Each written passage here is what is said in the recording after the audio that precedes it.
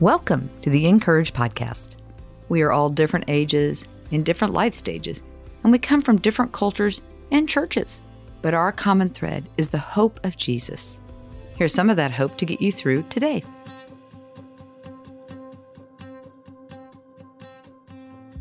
Today's article is written by Grace P. Cho and is titled How to Be Countercultural and Cheer Each Other On.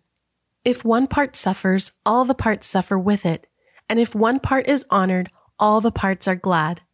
1 Corinthians 12, verse 26. My phone dings and I see her text. Could you read something I wrote? I don't know if it's any good, but I wanted to see if you could take a look and tell me what you think. I could hear the hesitancy in her words and how much courage it took for her to ask.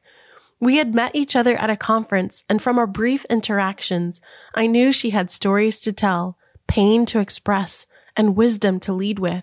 We noticed each other in a breakout session for writers interested in getting published, and afterward, we talked in hushed tones about our hopes for where our writing would go. The writing world and its nuances were new to us, and we parted ways holding those hopes for each other. Eventually, I became an editor, and I watched from afar as her leadership took her places. I witnessed her voice become louder and stronger as she processed the current social climate through her newsletters. I could see that she was becoming freer, more herself, and less afraid of what people would think of her. And so was I. Her text was an unexpected but pleasant surprise. She shared how she had been keeping up with me as well and thought she'd take a step of faith by reaching out. I was honored to be entrusted with a first read of her writing, and I agreed to take a look and get back to her soon. I wasn't prepared for her gift of words. She wrote with precision and power, beauty and hope. She didn't shy away from naming her pain, and her pastoral and prophetic leadership shined through her stories. I was blown away by her natural talent, and I texted her immediately to tell her so. She responded, "Really? You think so?" Her lack of confidence boggled my mind, and I sent back 10 yeses in all caps with way too many exclamation marks. I assured her I wasn't just saying it because she was a friend. I genuinely believed she should be writing and getting published. We went back and forth about her essay a couple of times, but it wasn't until years later that I received another text. The essay we worked on got published in a book. I squealed in delight at this news. Her success wasn't only about her, but also about the many other women, particularly women of color, who would see her name in a book and know what was possible for them too. Her joy was my joy. 1 Corinthians 12, verse 26 says, "If one part suffers, all the parts suffer with it. And if one part is honored, all the parts are glad." And Romans 12, verse 15 simply says, "Be happy with those who are happy." In Christ, we are intricately intertwined and interdependent on one another.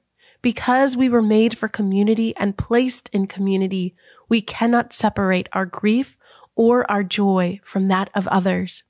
In a world and time when social media and celebrity culture hype certain people over others, it's easy to feel envious of someone else's success. Those feelings are understandable and shouldn't be shoved down in order to celebrate others. Instead, we can bring our honest selves before God, confessing our hurt, disappointment, and anger, acknowledging our own desire for success, and letting God be a balm for us. He can realign our hearts to His, remind us that together we make up the body of Christ, and teach us to be glad when another is honored. We can be countercultural by cheering each other on, and in doing so, we can participate in the joy that God has for us all. I relished in my friend's news. I was so proud of her work, her persistence, and her increasing belief in herself. I had the privilege of watching her grow, like a time lapse of a seed becoming a plant, and my delight was just a glimpse of God's rejoicing over her. And from my vantage point, I could see that this was just the beginning. God, thank you that there isn't a limited amount of joy to go around, and that one person's success doesn't cancel out another's. You are not a God of scarcity, but of abundance. I confess that there are times when I have a hard time cheering someone else on when I'm not in the same place or position as they are. But I want to learn to participate in their joy as you are inviting me to do. Thank you for creating us to be the body of Christ so that gladness can be multiplied instead of hoarded. Amen. This piece was written by Grace P. Cho and is published in Empowered, More of Him for All of You. To read more from our writers, visit encourage.me. Make sure to subscribe to the podcast so you don't miss a single episode, and find us everywhere on social at Encourage. Getting ready for Easter? At dayspring.com, you'll find just the right resources to experience Jesus in a whole new way this season. From meaningful cards and gifts to Bibles and beautiful jewelry, Dayspring has just what you need to get your heart and home ready to celebrate. Shop now at dayspring.com. The Encourage podcast is narrated by Rachel Marie Kong and brought to you by Dayspring. For over 50 years, Dayspring has created quality cards, books, and gifts that help you live your faith. Find out more at dayspring.com.